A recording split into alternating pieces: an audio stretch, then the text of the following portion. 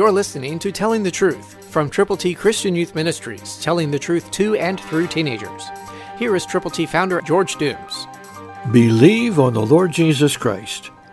The death that he died to sin once for all, but the life that he lives to God. Romans 6:10, New King James. Great promises from the Word of God. Wonderful information that is coming your way through the Word of God. And when we listen to what God has to say, we can respond accordingly.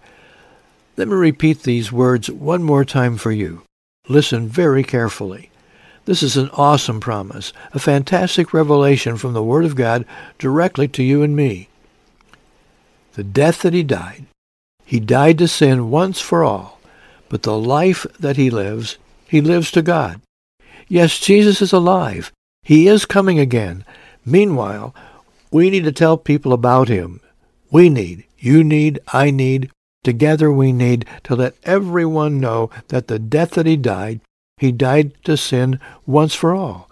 He doesn't have to sacrifice himself again and again, as happened in the Old Testament times with the sacrificial lambs, but the Lamb of God, the Son of God, has come to save the world one by one from sin to salvation.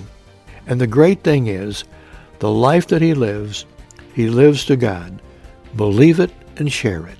Christ through you can change the world.